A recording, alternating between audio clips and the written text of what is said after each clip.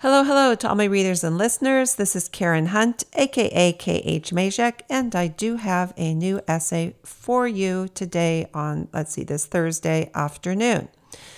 Before I start, to receive break-free posts and support my work, consider becoming a free or paid subscriber. Everyone is welcome, as I do not put up a paywall. Thank you for helping me to make this possible.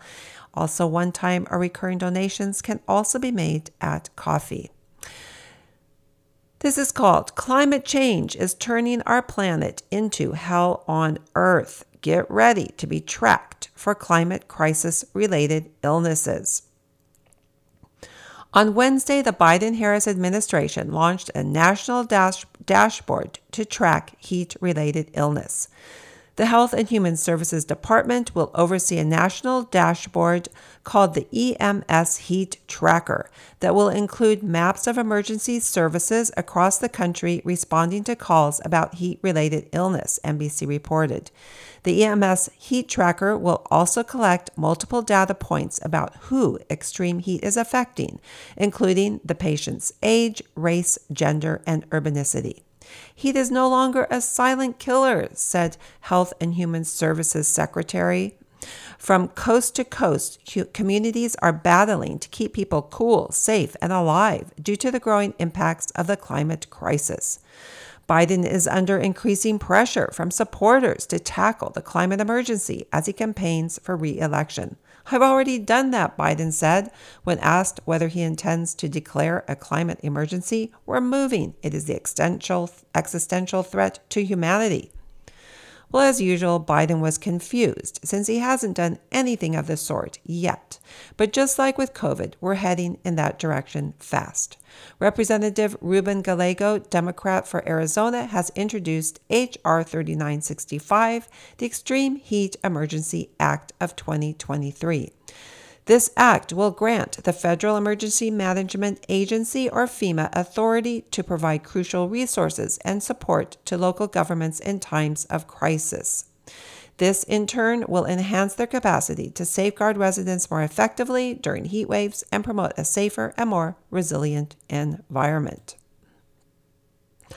If this all sounds too familiar, it is. We've been through this scenario with 9/11. We've been through it with COVID.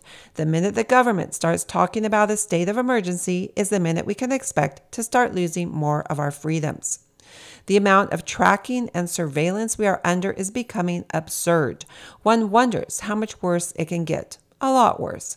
As the disasters multiply, the closer we get to the 2024 presidential election, the harder the governmental boot will push down upon our heads.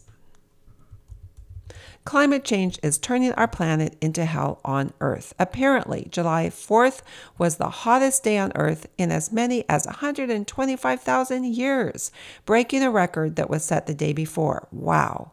We are being told that extreme heat is far deadlier than any other natural disasters, killing on average more than twice as many people each year as hurricanes and tornadoes combined, according to data tracked by the National Weather Service. How many people are we talking about? A whopping 600 people are killed by extreme heat each year. That's the terrible emergency we are facing, the worst existential threat to humanity.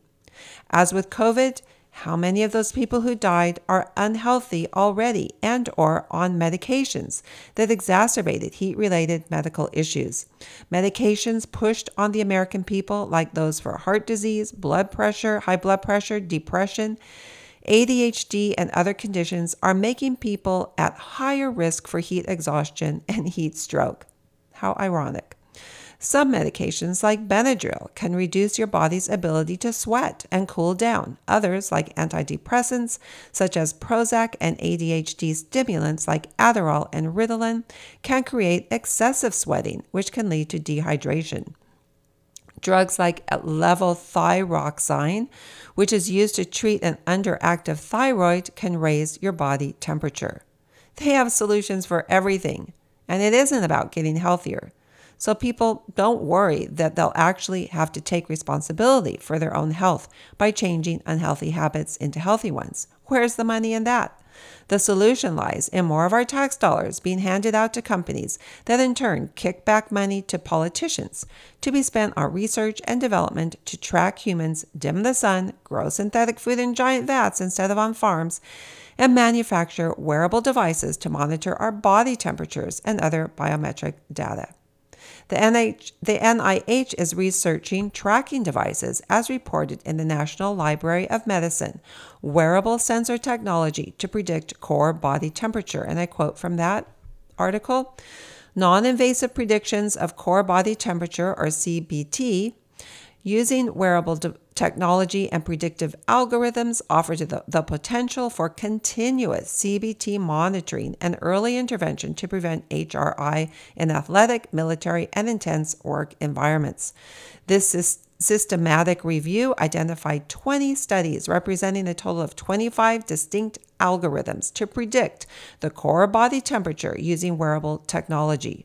Robust machine learning methods offer the ability to develop more accurate, reliable, and personalized CBT prediction algorithms using wearable devices by including additional data on user characteristics, workout intensity, and the surrounding environment. End of quote.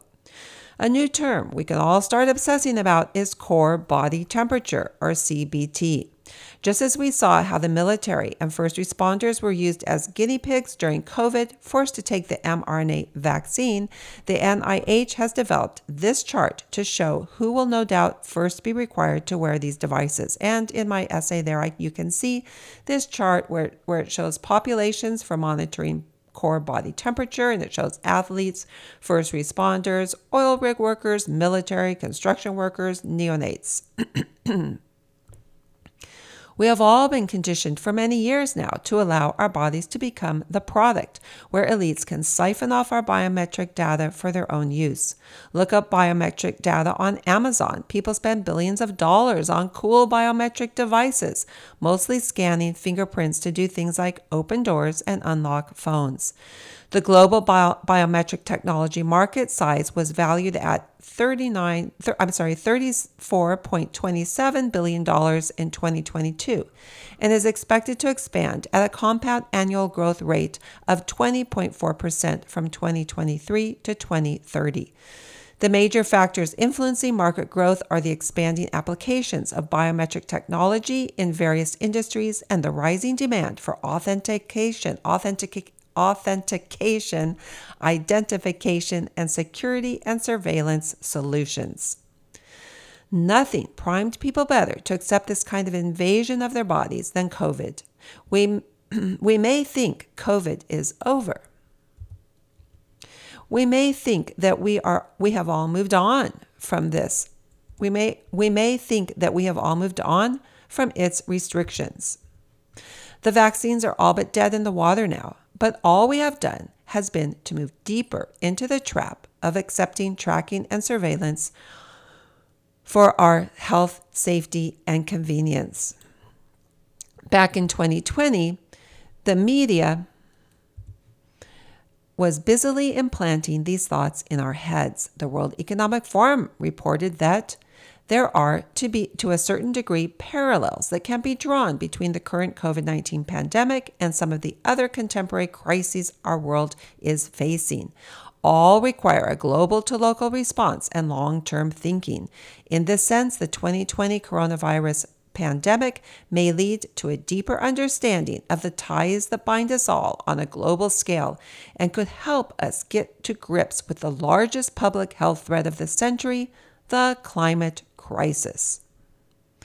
According to the NIH, as far back as 2015, climate change and health indicators, CCHIs, workable tools designed to capture the complex set of interdependent interactions through which climate change is affecting human health, were being used to contribute to a worldwide monitoring system that aims to track, communicate, and harness evidence on climate-induced health impacts towards effective intervention strategies. An ongoing challenge is how to improve CCIEVIs so that the description of the linkages between climate change and human health can become more and more comprehensive.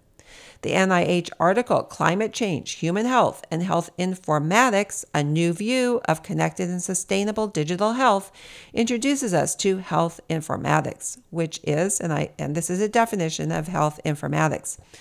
Health informatics is the scientific knowledge and professional practice of technological approaches to working with health data, information, and knowledge, and it underpins digital health, e-health, m-health, telehealth, and a variety of other terms for information technology applications in health. The article includes a review of 4 climate health monitoring devices for individuals to monitor their personal air pollution exposure continuously. And I quote from the article, further advances managing in human health in the era of climate change will require information systems that capture, process, and communicate combined data on human, animal, and plant health. The One Digital Health Framework is an example of how health informatics can begin to work systematically with digital technology potentials in relation to human health, animal health, and broader ecosystem health. Well, what is One Digital Health? It is One Health, OH, through digitalization is a means to deploy digital technologies, including artificial intelligence, big data, and related digital technologies to better capacitate us to deal with growing climate exigencies and related threats to human, animal, and plant health.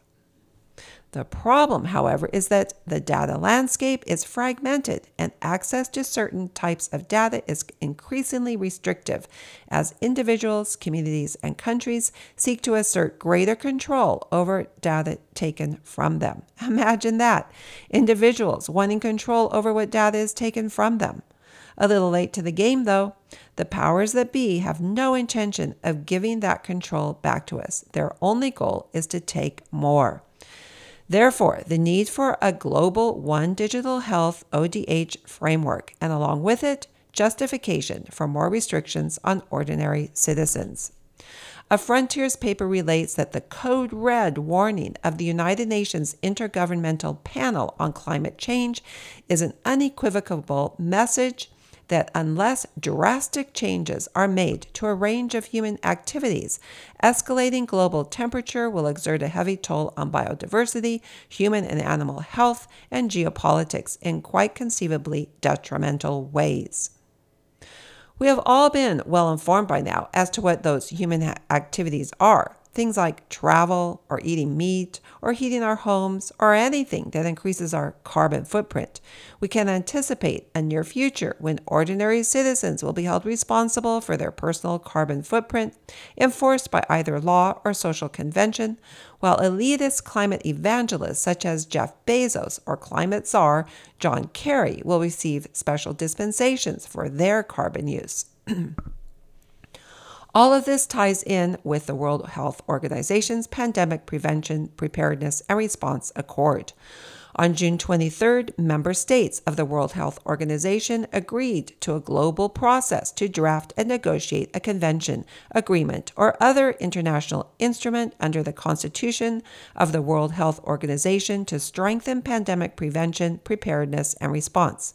I wrote about this in The WHO's Gates of Hell. We shouldn't be surprised by this, since the New World Order has been marching unimpeded in this direction for years.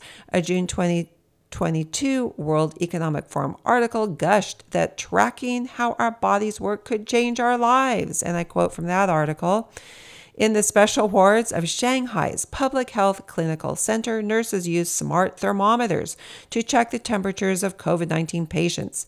Each person's temperature is recorded with a sensor, reducing the risk of infection through contact. And the data is sent to an observation dashboard. An abnormal result triggers an alert to medical staff who can then intervene promptly. The gathered data also allows medics to analyze trends over time. The smart thermometers are designed by Viva Link, a Silicon Valley-based startup, and are a powerful example of the many digital products and services that are revolutionizing healthcare. After the Internet of Things, which transformed the way we live, travel, and work by connecting everyday objects to the Internet, it's now time for the Internet of Bodies. This means collecting our physical data via devices that can be implanted, swallowed, or simply worn, generating huge amounts of health-related information. Connecting our bodies. As futuristic as the Internet of Bodies may seem, many people are already connected to it through wearable devices. The smartwatch segment alone has grown into a $13 billion market by 2018 and is projected to increase another 32% to $18 billion by 2021, and it has already surpassed that by now. Smart toothbrushes and even hairbrushes can also let people track patterns in their personal care and behavior. Over and over again, we see how COVID helped prepare us to accept the climate crisis narrative and be amenable to tracking devices attached to our bodies. Isn't it amazing how perfectly timed disasters are these days? They are predicted and then they happen. It used to be that natural disasters were unexpected. They were caused by nature, not by humans, so we were powerless to stand against them. Humans endured disease, famines and floods, earthquakes and fires, and then rebuilt with the irrepressible resolve of the human spirit. But now it seems that every major disaster is the fault of the common man, not the fault of nature, and can only be fixed by the elites. Indeed, along with natural disasters that have always been a part of everyday life, we are destroying the planet by our greed and obsession with immortality. But instead of addressing the root problems and fixing those, the elites are determined to continue raping the earth in their quest for ultimate power, irrespective of the resulting carnage. Their way of dealing with it is to make it everyone else's fault with a promise to swoop in like superheroes and fix it all, as long as the masses submit to total control. Elites like Bill Gates with his pandemic and climate change predictions make me think of the biblical prophets I heard about in church as a child. Prophets of old came before the kings and warned them of terrible consequences if they didn't change their evil ways. Kings most often rejected such negative news, turning instead to court advisors who told them what they wanted to hear. God's prophets were often tortured and killed for daring to speak the unpopular truths. Prophets like Jeremiah, for example, who warned King Zedekiah that all of the inhabitants of Jerusalem would die by the sword, famine, and pestilence due to the Israelites' transgressions. The Old Testament says that Jeremiah's family turned against him and even plotted to kill him. Over the years, he was whipped and put in the stocks, attacked by a mob, threatened by the king, and ridiculed. Some of Zedekiah's princes had Jeremiah arrested, beaten, accused of treason, and thrown in jail, from whence he was then thrown in a deep, empty well. It's interesting that modern-day prophets like Bill Gates are not hated by kings, but are celebrated as heroes. This is because they deny God and the truth and set themselves up in God's place. Jeremiah's solution to the problem was repentance and submission to God. With Gates and other elites who vie for power as earthly gods, the solution is repentance and submission to them. In 2015, Bill Gates predicted that an epidemic would kill millions. His solution was to lock everyone in their homes and inject them with an experimental mRNA gene therapy. For this, he has been applauded. He wants to expand his control through the climate change crisis. Bill Gates has the audacity to appear humble when he says, "I'm an imperfect messenger on climate change. I own big houses and fly in private planes. So who am I to lecture anyone?" Who indeed? Imagine if you were accused of having a carbon footprint too big for your boots, and you came before the judge and said, "I plead guilty. I do believe, though, that it is an informed opinion, and I am always trying to learn more," which is what Gates has said. You get thrown in jail because the part you couldn't say was that you were a billionaire and could buy your way out of the problem. Gates justifies his lifestyle by buying offsets through a company that removes carbon dioxide from the air and a nonprofit that installs clean energy upgrades in affordable housing units in Chicago. If you have enough money, you can live as extravagantly as you want if you can create the problem, and you can create the problems as long as you offset it by appearing to fix them. If you are poor or even middle class, you have to submit to Gates' solution of tracking and surveilling you so that he and others like him can take all that data to build their empires. Oh, and play God by genetically altering every living thing on the planet and dimming the sun. As I wrote about in No, Bill Gates didn't fund genetically altered mosquitoes to stop malaria. It's far worse than that. Climate change is just the next justification to put the blame for all the world's problems on the common people, imposing more restrictions upon them while the elites continue to do exactly what they want, thereby causing more destruction, which they can then again blame on the common people, and on it goes until everything falls apart and we are set back to pre-industrial times, or we blow ourselves up and kill off humanity entirely.